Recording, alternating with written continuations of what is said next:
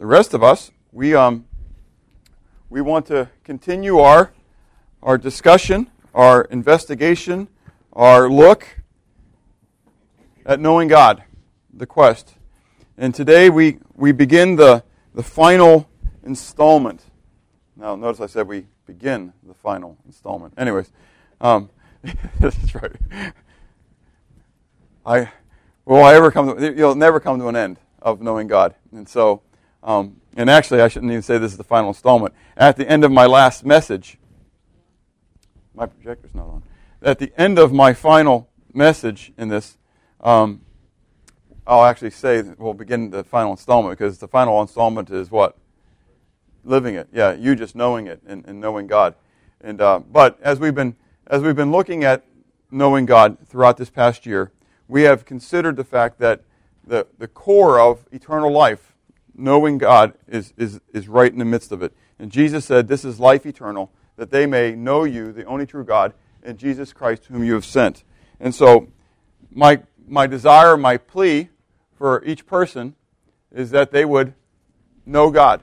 Know God. And again, as I shared last week, I don't want to get there on that day and be either in the jury box or on the witness stand or whatever situation that would be, and find out that somebody who I've had the opportunity to talk to teach, to influence, is being led to the lake of fire and having no hope in Christ. And so I can't imagine a worse moment than that, to see somebody I know and I could have influenced. And so I pray that as you've been here, that if you don't know Christ as your Savior, that you'll change.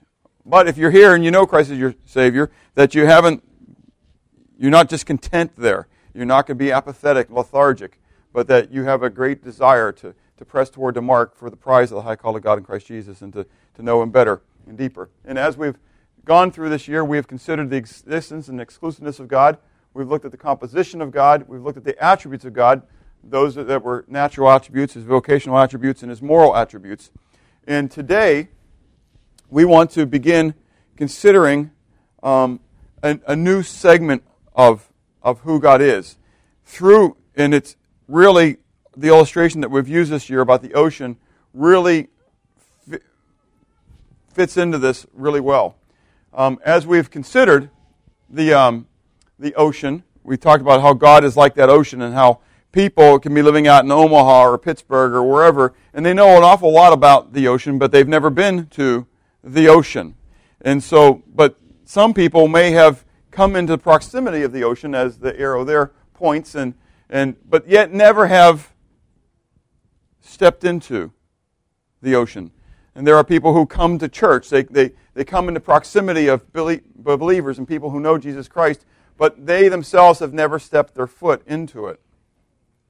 And we said that is life eternal, taking that step and going into the ocean, beginning to experience who God is, feeling, if you would, the coolness of the water, or the warmness, depending on where you're at, I guess, the saltiness of the water, the thrust of the waves, the how the sand moves kind of under your feet as the tide comes through, and all this kind of stuff. There's a lot in God to learn, and honestly, this whole year, that's where we've been. We've been just inside the edge of the water. We've been waiting. We haven't really gone out into the deep waters at all until today. Some of us are going to be content to stay back in the tow waiting area. It's safe there.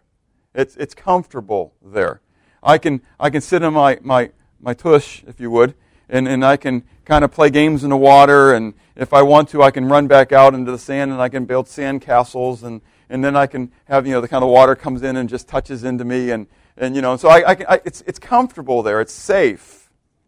I don't know if you've ever gone a little bit too far out into the ocean, where all of a sudden the wave came in and your feet didn't touch anymore, and all of a sudden there was this moment of what? Fear. Yes.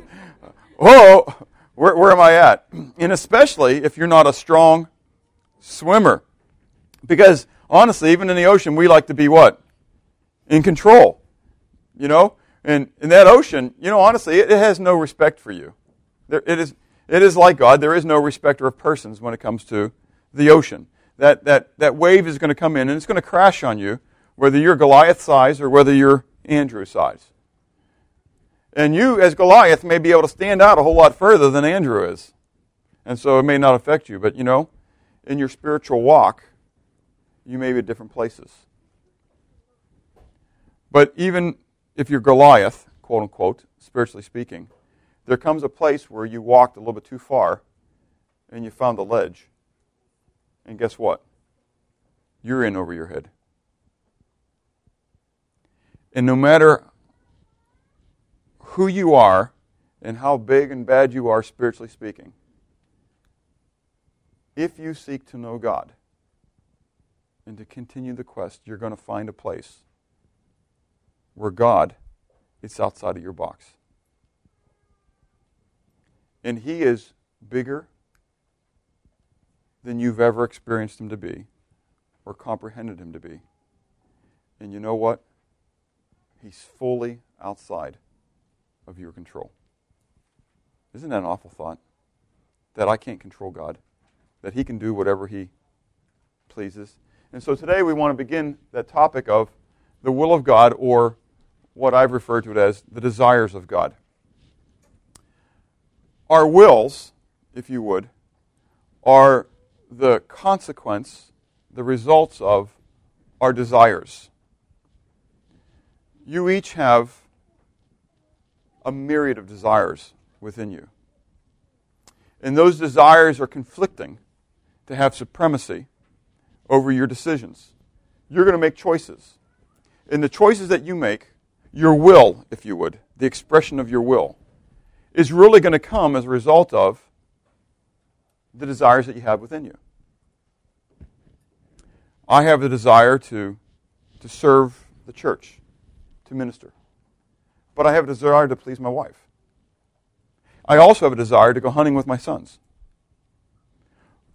All three of those are good desires. Yes? I mean, those are all, I would say, my will. It's my will, if you would, to serve. It's my will to love my wife like Christ loved the church. It's my will to bring up my children in the nurture and admonition of the Lord. And although all three of those are good desires, I have a lot of desires that probably wouldn't be in the classification of good. But anyways, those are the good ones. If I'm going to paint a picture of myself, I want to at least paint good pictures, right? But though they're all good, and the overarching desire would be that I desire to glorify God, there are times when I can accomplish all three of those at the same time.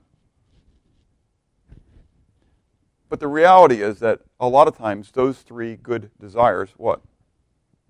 Conflict. They conflict.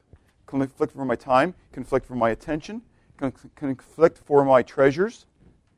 They conflict for everything I am. But ultimately, if you want to boil it down to, they conflict for a decision. Because ultimately, I have to make a choice. I have to make a decision. I have to express my will. I'm going to give counsel. There is going to be numerous different, as I give counsel, parenting counsel or pastoral counsel, there are probably numerous times many different thought processes and desires that go on within me.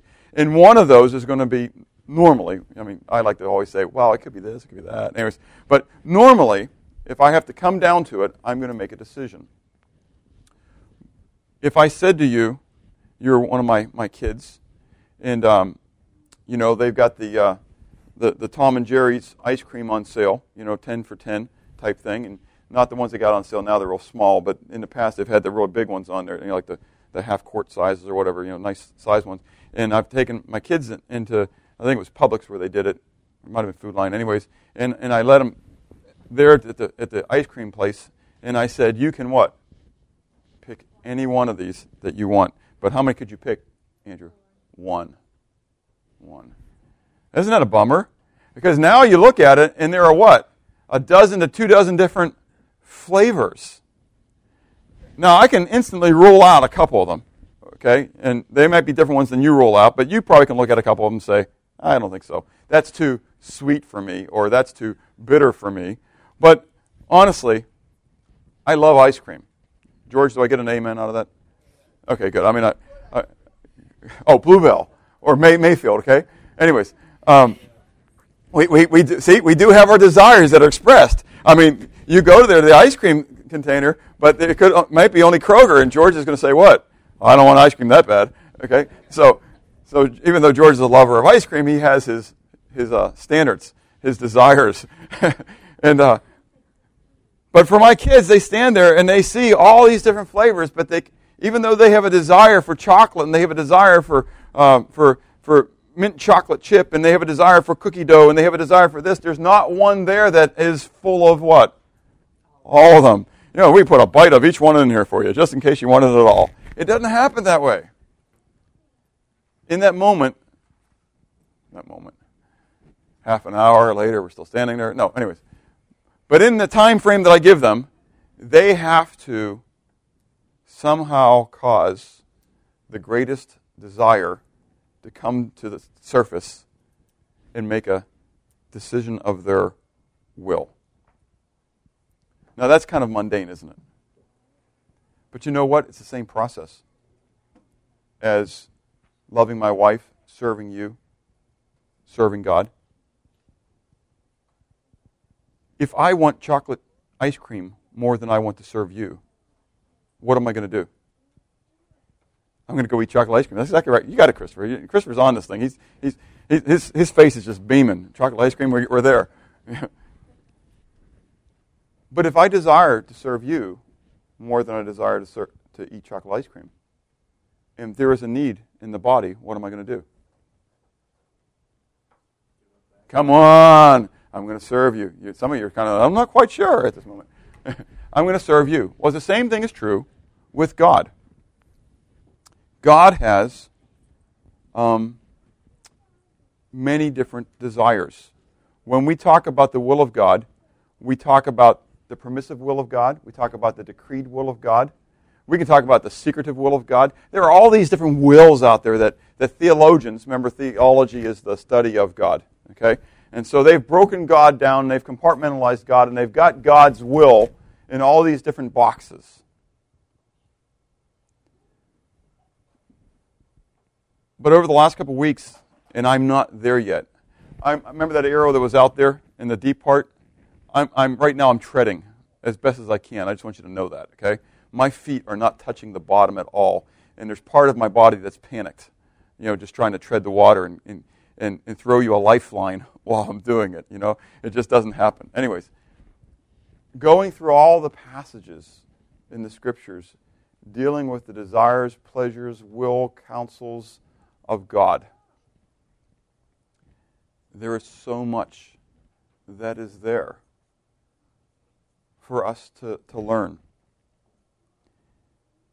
But God's will, like our will, is the expression of His desires, which are consistent with His being, with His composition, His plan, and His attributes. So all those things that we've kind of checked out while we were sitting in the waiting pool, if you would, are going to now come to fruition as we begin to look at His desires, His will. And so, lest I be misunderstood, when I talk about the desires of God, and some people, honestly, in our culture, in our theologies, would say that me saying not the will of God, but the desires of God, would say that I'm wimping God out here. And that I'm saying God doesn't have any what? Chutzpah. That God doesn't have any firmness. That it's all just desire. And so He has no follow-through. In Psalm 115, verses 1 to 3, it says, "Not unto us, O Yahweh, not unto us, but to your name give glory, because of your mercy, because of your truth." The mercy and truth of God, the chesed and emet, always go. It's just another theme throughout the Scriptures. Because of your mercy, because of your truth, why should the Gentiles say, "So where is their God?" But our God is in heaven. He does whatever He desires. He does whatever He pleases. He does whatever He wills to do. And we'll see these words in a moment, that it all means the same. And then Psalm 135, verse 5 and 6, it says, "For I know that Yahweh is great, and our Lord above all gods. Whatever Yahweh pleases, He does, whether in the heavens, in the earth, in the seas, and all the deep places." That God, again, back to those natural attributes, God is not limited. He is limitless. The only limit to God is God Himself. He's not limited by man. He's not limited by my desires. He's not limited by my will. He's not limited by my pleasures. Rather, He's limited by Himself. And so God can do whatever He wants to do. Straight off the bat, how does it make you feel? There's a lot of theologians who don't want to admit this. They'll skip these passages because they'll say that God is limited. And I say, He is not limited. He does whatever He pleases. What He is limited by is His own desires, His own attributes, His own being. Do you get it? And so, whatever God's greatest desire or will is, will be what God does. And we are made in His image and in His likeness, having dominion over all the fish of the sea and the birds of the air, and over all the creeping things and walking things of the earth. Now, as we look at this, I want to look at the expression of His desires, and that's a fancy way of saying, let's look at the words. Let's look at what words the Bible is using for talking about the will of God. In the New Testament, there are two primary words. There is the word boulomai. Boulomai, you can see, means to will, or be disposed or be minded. Be disposed or be minded. But the place that we need to look to give us a little bit of a shade of meaning here, okay? And understand this, for some of you, honestly, today, you're going to feel like the waters are just way over you, and you're going to, and like you're sucking water, and you feel like you're drowning, okay? And I apologize. We're going to have lots of verses, okay? But I'm not going to change, because my greater desire, even though my desire is not to bore you, my desire is that you guys love me and feel that I'm a wonderful guy and take me out to Pizza Hut. No, anyways. But, my greater desire is I want you to learn. And I want you to be confronted with the truth of God. And so I'm willing to face the wrath of people. Anyways, say that tongue-in-cheek. In order to do what my greatest desire is. And so that noun, the noun side of it, is what's going to help us to understand the side of it. And that is boule. And boule, you can see, means counsel or advice. And so when you look at the will of God, kind of from the perspective of the boulomai, okay, that to have a will, to be disposed, it's to be disposed and be minded because of this counsel concept of advice, okay? The other word, the primary word actually used in the New Testament, is the word thelo. Thelo, and you can see it again means to what? To will. Okay, so you get these two words which both mean to will. But this one means to determine, to will, to be inclined, or be disposed. And in the noun, it has that sense of desire. So the boulomai has more of a sense of logical reasoning. Does that make sense? Thelo has more of a sense of the feelings, the desires, kind of tagged together there. Okay, but don't totally just separate them out like that. You kind of have the shade of meaning in your mind that that's where they're heading, but they blend together throughout the Scriptures. Do you understand? They're synonyms. They're used intertwined, and we're going to see this as we go here in the next so many minutes here. Okay, and so what I want to look at now is we're going to look at a lot of passages here with using the word boulomai or boule. Okay, and we're going to look at, and again, this is just a toe in the water. If you want all the passages, I can get them for you. Okay. In fact, I just had Ben carry out a stack of papers out to the car because it was making my Bible too thick. And but I've got them all. I can give them all to you, and you can have at looking at all these passages. Okay. both in the New Testament and in the Septuagint. The Septuagint is the Greek translation of the Old Testament, and that helps us to be able to understand a greater idea of how the word is being used. So let's go first of all to 1 Timothy chapter 2. Okay? 1 Timothy chapter 2.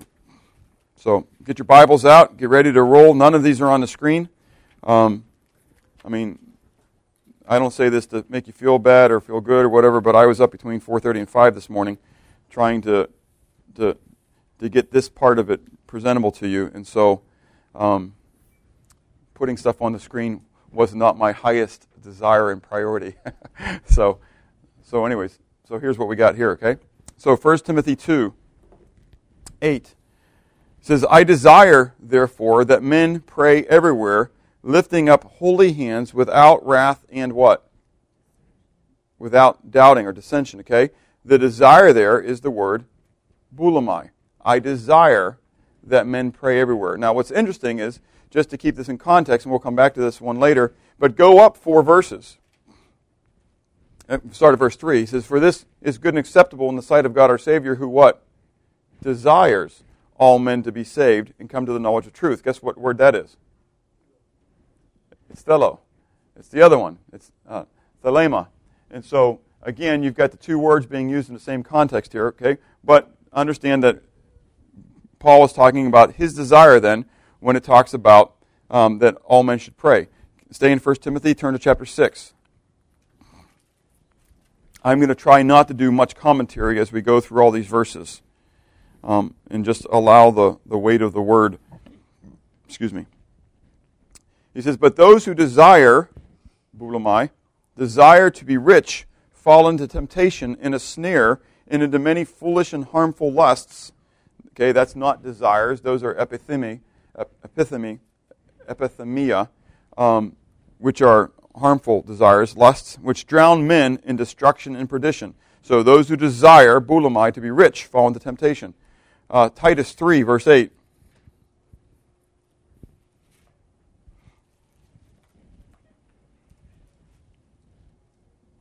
This is a faithful saying, and these things I want you to affirm constantly, that those who have believed in God should be careful to maintain good works. These things are good and profitable. Anybody have a guess where bulimai is at in here? I want. Good. I want you. I want you to do these things. This is my what? My desire. Okay? So get the concept putting desire in there. Paul's saying that these things I desire for you to affirm. Okay? 1 Corinthians 12:11.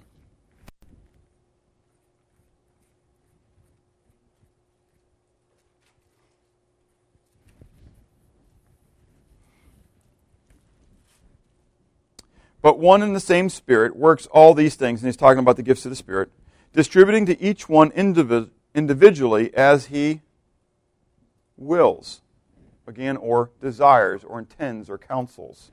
Okay? This is important because, as we're going to see as we go probably more next week, the will of God, whenever you see the will of God in the New Testament, 98% of the times, and I'm throwing out a statistic there, okay? It's all but one of them, okay?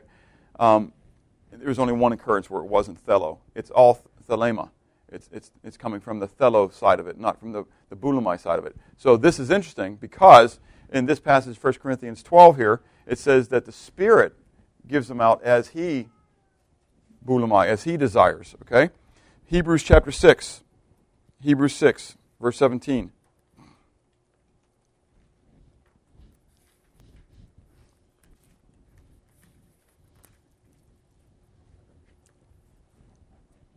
Thus God, determining to show more abundantly to the heirs of promise the immutability of his counsel, confirmed it by an oath. Okay? Got a guess of what our word is here? Okay? You're half right. It's determined, and it is also counsel. Bulimai, the verb, is the determining, and the counsel, at the end, the immutability of his counsel is boule. And so here you have the same word, the verb and then the noun used in the same verse there, okay? And so he determined, It was his intent, it was his desire to do this by his counsel. Okay? In James 3, verse 4, if you have the sermon note sheet, you kind of know where I'm going with these verses. They're there. This is talking about the importance of our tongue, and an illustration talking about how our tongue and our words can direct things. It says, look also, verse 4, chapter 3, verse 4, says, look also at ships, although they are so large and are driven by fierce winds, they are turned by a very small rudder wherever the pilot desires. Again, wherever he wills to go, wherever he wants to go. And then chapter 4, verse 4 says, adulterers and adulteresses, do you not know that friendship with the world is enmity with God? Whoever therefore wants, desires, intends to be a friend of the world makes himself an enemy of God. And so our word boulomai is there, wanting to be a friend of the world. Jude 1, verse 5. Jude, verse 5. But I want to remind you, though you once knew this, that the Lord, having saved the people out of the land of Egypt, afterwards destroyed those who did not believe. And so again, Jude declares that he wants them, he desires them to remember. It is his intent that they would remember these things. And so, as we've gone through this word boulomai, again, there are other passages we can look at in boule. The idea here is that it's a what? It's a desire. It's a desire. It's a desire that stems from a counsel, a thought process, an understanding. Okay? Let's go to the word thelema. Turn all the way back to the book of Matthew. We're going to just look in the book of Matthew for these. Again, this is the predominant word that is used throughout the New Testament. And so there are myriads of verses that we can go to. We're just going to look at a couple in the book of Matthew. Look at chapter 5, beginning at verse 40. If anyone wants to sue you, if they desire or intend or have a disposal to sue you and take away your tunic, then let them have your cloak also, and whoever compels you to go 1 mile, go with him 2. Give to him who asks, and from him who wants, desires, to borrow from you, do not turn away. Okay? Go to Matthew 7, verse 12.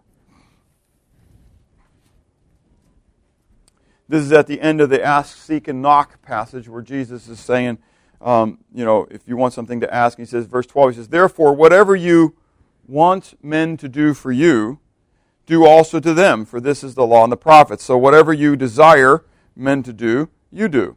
Chapter 8, verse 2 and 3. Drop down a couple verses there.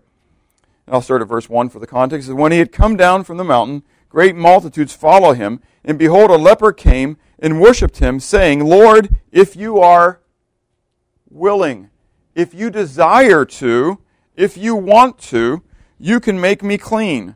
Then Jesus put out his hand and touched him, saying, I want to. I am willing. It's my desire. It's my will for you to be cleansed. So be cleansed. Immediately his leprosy was cleansed. Chapter 16. Matthew 16.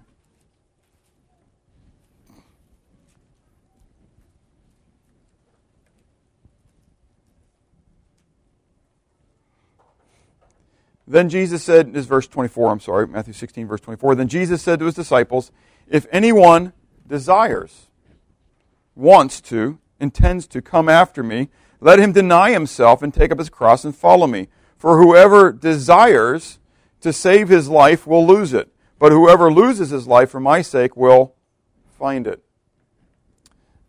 Chapter 17, verse 4. Then Peter answered and said to Jesus, Lord, it is good for us to be here. If you wish, if you will, if you intend to, if you desire for us to, if you wish, let us make here 3 tabernacles, one for you, one for Moses, and one for Elijah. Then chapter 20. Matthew chapter 20, verse 13.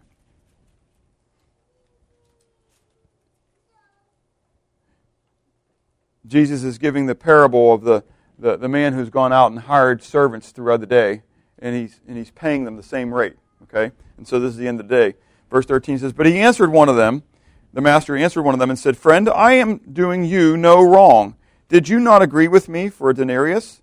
Take what is yours and go your way. I wish to give to this last man the same as to you.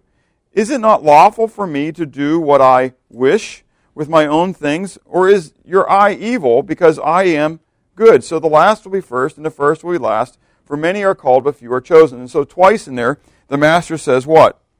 He wants to do as he pleases, as he wishes, as he desires. According to his own will, he will do. And then drop down to verse 25 to 27. "But Jesus called them to himself and said, You know that the rulers of the Gentiles lord it over them, and those who are great exercise authority over them. Yet it shall not be so among you, but whoever wants, intends, desires, wills to become great among you, let him be your servant. And whoever desires to be first among you, let him be your slave, just as the Son of Man did not come to be served, but to serve, and to give his life a ransom for many." Now, those are all the passages of thelo and thelema. Again, what do we see about this word? Primarily it refers to what? A desire, a want, a wish, an intent, a will then, according to those desires. Does that make sense? Okay?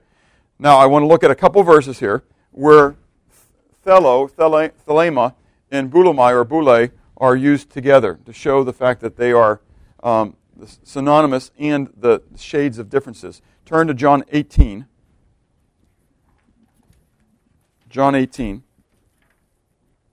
And I'm purposely going through this because I really want to talk about the embracing side of it. This is the expression of his desires, and I want to talk about the embracing of his desires. John 18, verse 39 says, "But you have a custom," this is Pilate talking to the Jews, "but you have a custom that I should release someone to you at the Passover. Do you therefore want me to release to you the King of the Jews?" Then they all cried out again, saying, "Not this man, but Barabbas." Now Barabbas was a robber. And so Pilate looks to them, and I'm trying to figure out why I have this in here because it only has boulomai in here. He says to them, he says, "What do you want me to do for you?" And I'm not sure why I put that there. It should have been up with boulomai, other than I didn't do it thoroughly. But anyways, the idea is for want. Turn to Mark 15.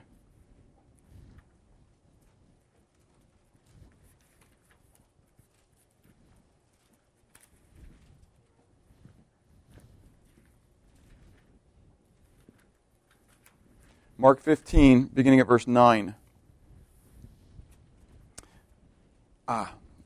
Okay. Now I remember why. My brain's coming back. Because of Mark 15 is the same passage, so John and Mark are saying the same thing. Okay, so remember from John, the word boulomai is used here. Do you therefore want me, boulomai, to release to you the King of Jews? Okay, and so here in Mark 15, we have the same passage, but for Mark's version, beginning of verse 9, "But Pilate answered them, saying, Do you want me to release to you the King of the Jews?" Here the word is thelo. Okay, do you understand? So it's Pilate's same statement, but John chooses to use the word boulomai, and Mark chooses to use the word thelo to refer to Pilate's desire. Does that make sense? So Pilate's saying to them, what do you desire for me to do with you? Then go on, he says, "For he knew that the chief priests had handed him over because of envy. But the chief priests stirred up the crowd so that they should rather release Barabbas to them. Pilate answered and said to them again, What then do you want me to do with him whom you call the King of the Jews? So they cried out again, Crucify him. Then Pilate said to him, Why? What evil has he done? But they cried out all the more, Crucify him. So Pilate, wanting to gratify the crowd, released Barabbas to them, and he delivered them after he had scourged him to be crucified."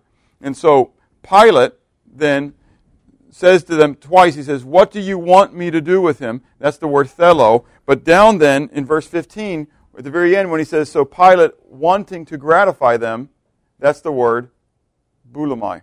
Now again, like I said, for some of you, this is going to be like, so what? You know? Hopefully for others, you're getting it. Okay? And the idea here is that the word is being used what? Interchangeably, synonymously. Okay? But in the first two, he's looking for more of their feeling. For the last one, the boulamai, he's looking for a decree, in a sense, if you would, from them. He wants them to make a what? A choice, a decision. Okay? Ephesians 1, verse 11.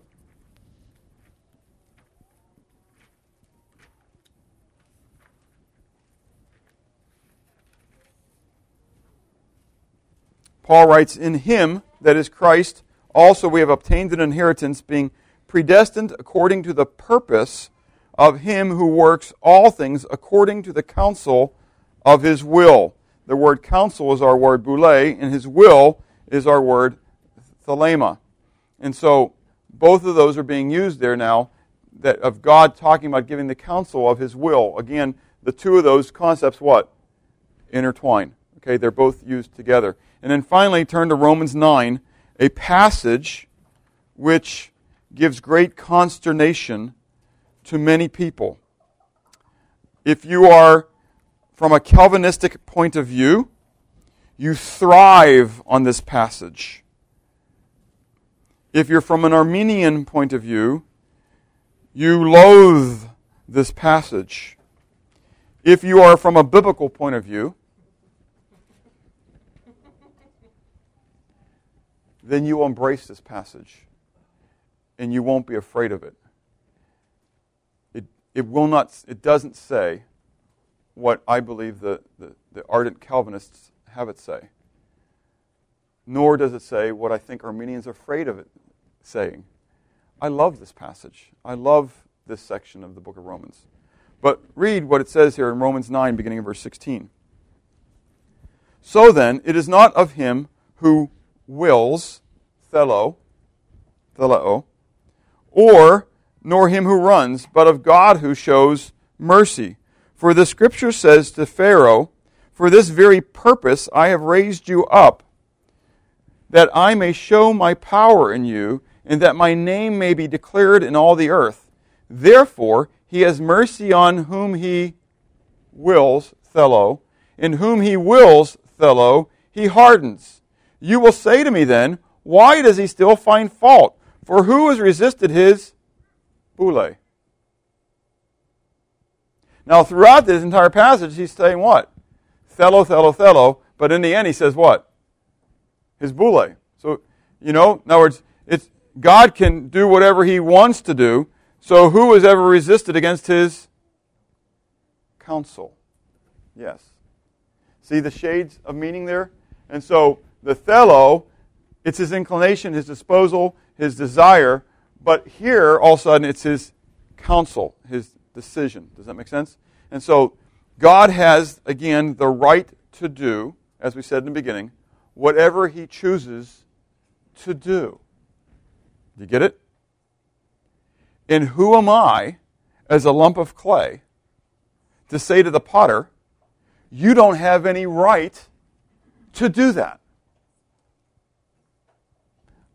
He's so great and I'm so small. Get it? He's the potter, I'm the clay. If God wants to take this piece of clay, now I understand, it's got to be in conformance with his attributes and stuff like that, but go away from that a moment, and that you don't have your preconceived notions of all of his other attributes and everything else, okay? If God wants to take this lump of clay and go, smash, I think rather I'd have a pot. Does God have the right to do that? The answer is yes. Yes. God can make of me and do with me whatever he wants, desires, wills to do. Because he alone is God. And he gives account to no one, including me. Job found that out, didn't he? Wasn't it Job who felt that he was unjustly being tried and given trials? And yet to his wife he said, "Woman, can we receive good from the Lord and not evil? Shouldn't we bless him the same? The Lord giveth, the Lord taketh away. Blessed be the name of the Lord." But when his buddies came around, his friends, with friends like these, who need enemy, right? And his friends began to judge him and accuse him of all kind of sins. All of a sudden, God uses the mortal and pestle there, the fiery furnace of friendship, to provoke in Job his pride. And as his friends begin to point fingers and poke and talk to him about being a sinner, Job's self-righteousness begins to boil to the top. Do you get it? Have you ever seen that? Even though God was using it as a symbol to Satan to show how righteous Job was and how Job would continue to worship him, yet God also has that purpose of what? Refining Job. And Job says, "I want to see him face to face. I want to present my case." And in Job chapter 39 and 40, we see what? God presenting his case. God coming and saying, "Okay, Job, stand up like a man." Oops. I didn't think it would really ever happen. Yeah? And what did Job find out? "I repent. Woe is me, for I am undone. You know, I'm covering my mouth." And God says, "No, you're not. Oh, you've opened your mouth quite a lot. You might as well open it up and stand like a man and answer me now, because now I'm going to ask you some questions. You had your buddies here. You were pretty self-righteous. You're righteous, more righteous than they are, and you're going to be praying and sacrificing for them in a moment. But right now, you're undone, dude. And we're going to start filleting out your heart." Now, I know, I'm paraphrasing. But that's all what's going on. And Job found out that God can do whatever God wants to do. Because ultimately Job was a creation of God. And if God chose to use Job in that manner to glorify his name, he then had every right to do so. Now, in the Old Testament, and we're not going to be looking at passages here, just to, if you don't have the sermon note sheet, to kind of ease your mind, there are 3 words that are used to interchange with the words bulimai and thelo as we go through. We can. That's okay. Bulimai. Just to be 100% clear on this, you're saying that the verb forms of those are used interchangeably, but the noun forms have shades of meaning. Yes, the verb. Well, but in the verbs are used interchangeably. They are, but yet they have within them the shade that the nouns reflect. But the nouns themselves, not always. They seem to have, at times, that strong switch. Do you understand? Is there a difference in connotation at all? There is, at times, in its context. You have to look at context to tell the difference in connotation. But if would they be able to be switched around and still have the same connotation? Yes, at times. At times. It depends on the author. For example, we saw how John used bulimai and Mark used thelo for the exact same statement. Understand? Okay, but on the noun side, then you can have the will of God and the will of God. Remember how when Paul talking about the will of the Spirit as the Spirit wills, he uses bulimai there, boule. Okay, the noun. Excuse me. It could be, but that's the shade that he's trying to bring out in that. And this is the important point that we're going to get to next week. Then, so when we talk about the will of God, predominantly being thelema, okay, and we talk about the will of God, the will of God, the will of God, being a thelema and not boule, then what shade are you going to start reading into it? Desire, not counsel. That's right. And yet, isn't God's desire good counsel?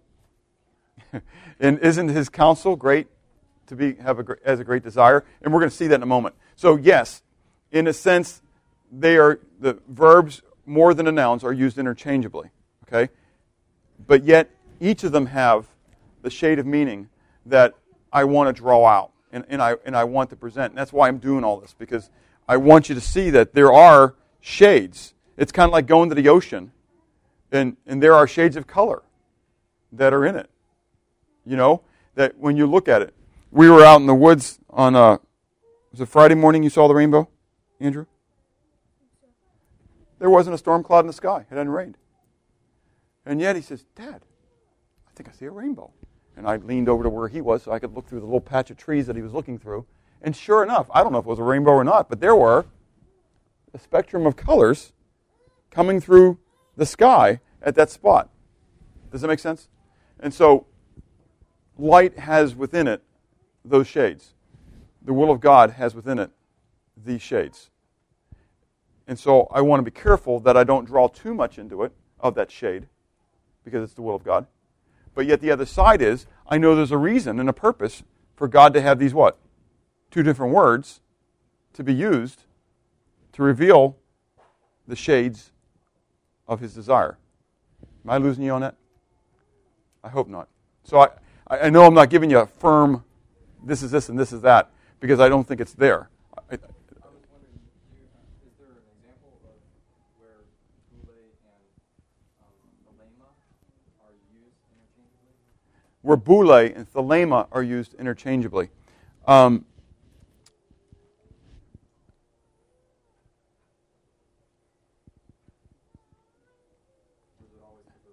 No, that's okay. I'm going through. I've got all these verses, and I'm running through my brain right now. Okay, and I'm trying to see if I have one on the sheet that we're going through today. I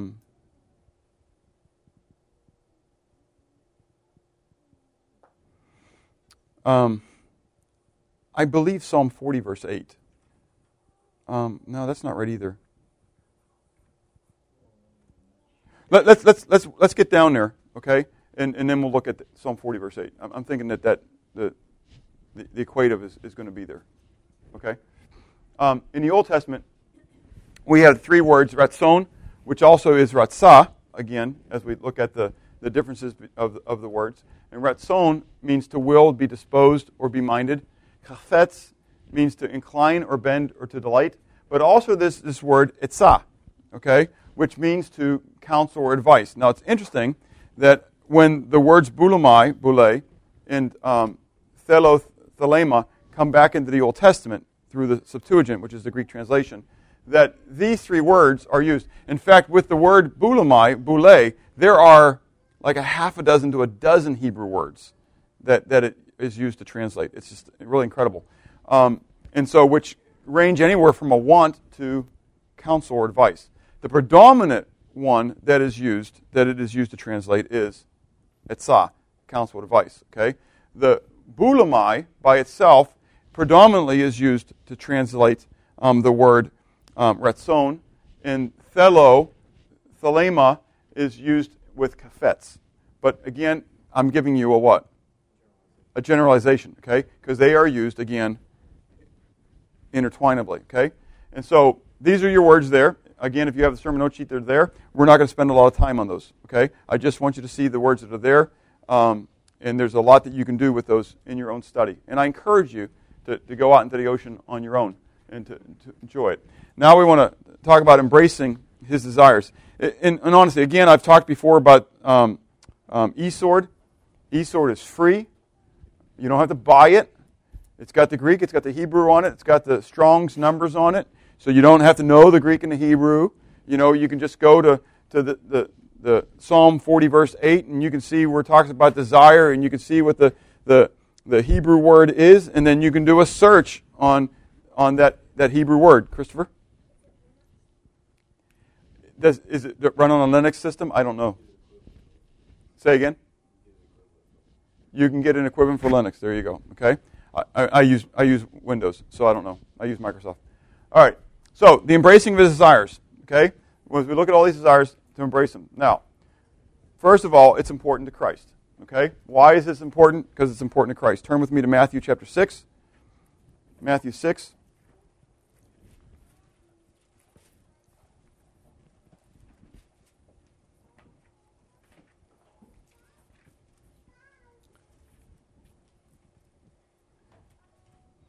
Beginning at verse 9, Jesus is teaching his disciples how to pray, and he says, "In this manner, therefore, pray. Our Father in heaven, hallowed be your name. Your kingdom come, your will be done. On earth as it is in heaven." And so Jesus, when he's teaching his disciples to pray, asks them to pray for the thelema of God, the will of God to be done on the earth. John 4, verse 34.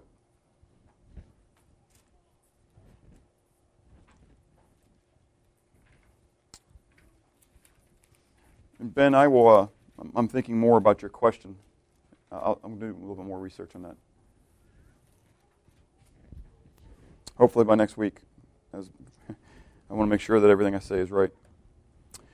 Jesus said to them, "My food is to do the will of him who sent me and to finish his work."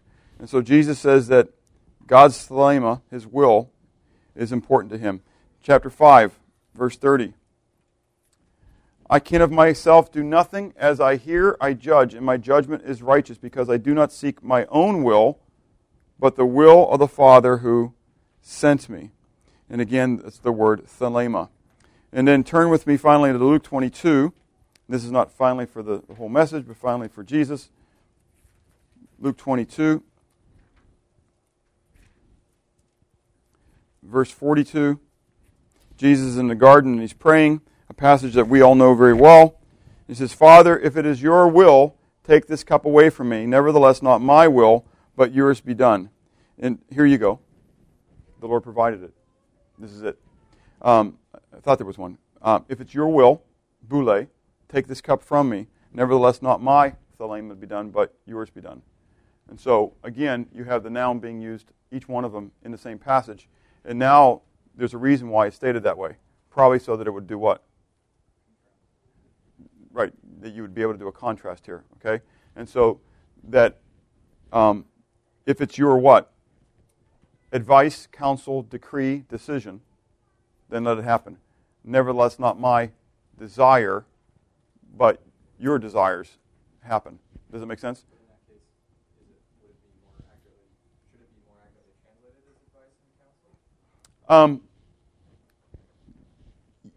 Honestly, for me, if I'm translating, I probably would want to put something other than will and will here to denote the shade of what's being stated. However, it is a synonymous word.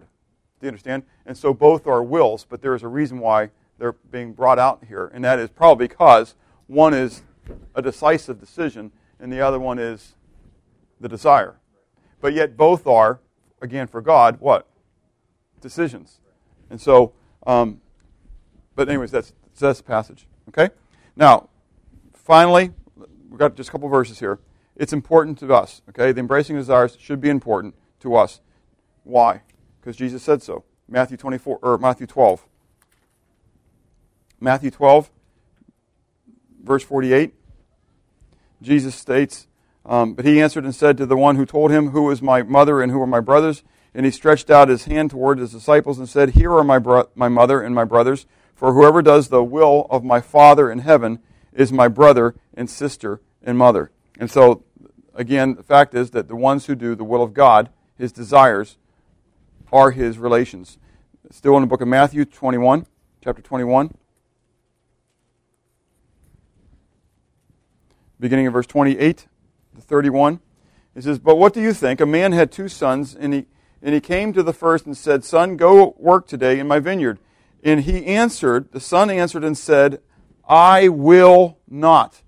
Fellow, it is not my will. It's not my desire to do that. But afterward he regretted it and went. Then he came to the second and said likewise. And he said, 'I go, sir.' But he did not go. which of the two did the thelema of his father? And he said the first one. Even though the first one said originally what? It's not my will. But he finally submitted and said, I'm going to do your will. Okay? Matthew 7, verse 21, you don't need to turn there. You can if you want. Or there's but not everyone who says to me, Lord, Lord, shall enter the kingdom of heaven, but he who does the will of my Father in heaven. So this should be important. It should be important for us to know the desires of God, the will of God. Psalm 40, verse 8 is the passage I talked about before. It says, I delight to do your will, O my God, your law is in my heart. And the word for delight there is the word chafetz, which translates over to thelema in the Septuagint. To do your will, which is the word ratzon, which translates over to bulimai in the Septuagint. Oh my God. So I delight, I desire to do your counsel, your advice, oh my God. Your law is in my heart. And then finally, turn with me to Acts 20. Acts 20. And this, I guess, sums up, again, what I said earlier about the presenting of all this information. And still, this is just a small little segment of the information. Verse 27. Paul states to the Ephesian elders, while he's meeting with them in Miletus, he says, For I have not shunned to declare to you the whole boule, counsel, will, desires of God. Therefore, take heed to yourselves and to all the flock among which the Holy Spirit has made you overseers, to shepherd the church of God, which he has purchased with his own blood. For I know this, that after my departure savage wolves will come in from among you, not sparing the flock, and from among yourselves men will rise up, speaking perverse things to draw away the disciples after themselves. Therefore watch and remember that for 3 years I did not cease to warn everyone night and day with tears. So now, brethren, I commend you to God and to the word of his grace, which is able to build you up and give you an inheritance among all those who are sanctified. It is my hunger and my desire to not shun, to declare to you the whole will of God, the whole counsel of God, the desire of God. And there are men, I believe, in the world today, and I'm not judging whether they're wolves or not wolves and stuff like that. That's not my job to judge. But I believe that are parsing the Word of God wrongfully. And Paul says to be diligent to present yourself approved unto God, a worker who does not need to be ashamed, rightly dividing the word of truth. God has called us to be passionate about rightly dividing it. And I believe that those men probably have the same passion. But I think they're wrong. And I think there are certain doctrines that have great implications in many other areas. And I believe this is one of those doctrines. As we get into what God's will is and how they come together. And many of them, as we get into this will of God, that God desires all men to be saved and come to the knowledge of truth. And we get into the concepts of election and sovereignty of God and the free will of man. And we probably won't spend a lot of time on it because we're talking more about God's desires. But you need to understand that behind the two wills of God, quote unquote, and you've probably heard that and you might have read that by certain authors, there are other belief systems that go into their statements. And you need to be wise as serpents at reading what they're saying and read other things that they write to understand the context of what they're saying in these two wills. Because I do agree that God has multiple desires. I've already stated that. But to state that God has two desires when it comes to salvation, one is that He desires all men to be saved. It's just not His will. It's splicing. Oh, I can give you the other one. It's splicing those words, and Ben and others. That's why it's important for me to show those words, because they're used so interchangeably. And yet there is a slight nuance there. But to me, the nuance isn't great enough. And the term thelo, that is used of God and is talking about his will is the word for desire. And so to split a hair and to say that God desires all men to be saved, and we'll talk about this more next week, but it's not his will for them to be saved. I don't see where they're getting it from the Greek or the Hebrew. Do you get it? Do you understand what I'm going for here? And we have got to be passionate about reading every verse of Scripture to rightly divide the word of truth. It's okay for me if I can't always bring together God's desires and understand how he brings them together in his decision process. Does that make sense? You can look at me and scratch your head that in this moment I chose pistachio almond ice cream, when all of my life I would have always chosen butter pecan. But for some reason at this moment, it was important for me to taste the pistachio almond. I mean, it's mundane. You understand? I'm choosing mundane on purpose here. And it could bewilder you. I mean, haven't your decisions of your spouse ever bewildered you? I've lived with my wife for, I'm going to get myself in trouble now, 27 years married, 27 and a half years we've been married. And so we've been, since engagement, a little over 28 years. And then since I've known her, almost 29 years. It's been in October of that year that we met. Anyways, and it's amazing to me that almost 30 years then, okay? This is the reason for my madness there. Almost 30 years later, she can still make decisions, express her will in ways that blow me away. You'd think after 30 years, I got her pegged. But if you talk to Marcia, she'd probably tell you the same thing. You'd think after 30 years, he'd finally start being totally predictable. I am predictable in many ways, ain't I? Right. I mean, even my kids have me down pat on some things. But every once in a while, I can shock them. And you know what? It's the same way with God. And it's okay. It's okay if I'm out there in the ocean and my feet can't touch the bottom and I don't know everything that's brushing against my legs. Some people don't like to be out in the water when they feel something brush their legs because they're worried what? It's a shark or a barracuda. And you just never know how many have passed by you and you didn't even know they were there. Jellyfish. I saw those when I was a kid at Virginia Beach. And it was for years that till I got brave enough to go out there worrying about a bunch of jellyfish floating past me, you know. God is in heaven. He does whatever he pleases. How does that make you feel? How does it set with you? Are you okay with it? Can you deal with that? Can you deal with the fact that God didn't come to you and ask for your advice? We may say yes, but I challenge you through this week when certain things start to happen that God didn't ask for your input to remind yourself how you answered that question, okay? Is it your desire to perform his desires? If I gave you paper right now to write down your top 10 desires in life, is number one, I wanted to perform the desires of God. That's what Jesus said. My desire is to do the desires of my Father. Romans 12, 1 and 2 says, I beseech you therefore, brethren, by the mercies of God, that you present your bodies a living sacrifice, wholly acceptable to God, which is your reasonable service, your reasonable act of worship. And do not be conformed to this world, but be transformed by the renewing of your mind, that you may be able to prove what is the good and acceptable and perfect will of God.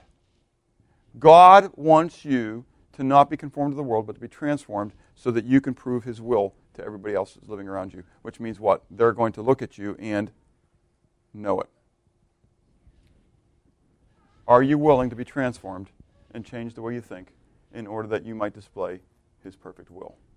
Let's pray. Father, I thank you for your grace and your mercy. Lord, I'm grateful for your word. Some of it is hard at times. And sometimes we make it harder than it is. But Lord, I pray that you would give us a desire to want to live out your desires. That we would desire to submit to your will, your pleasure, your desires. Because clearly you have said that you have made all things for your will, for your pleasure. So God, I pray that we would live up to that. Pray that you'd help me to submit to your will at each moment. And that we would agree with Jesus. It's not our will, but yours to be done. For we ask this in Jesus' name. Amen.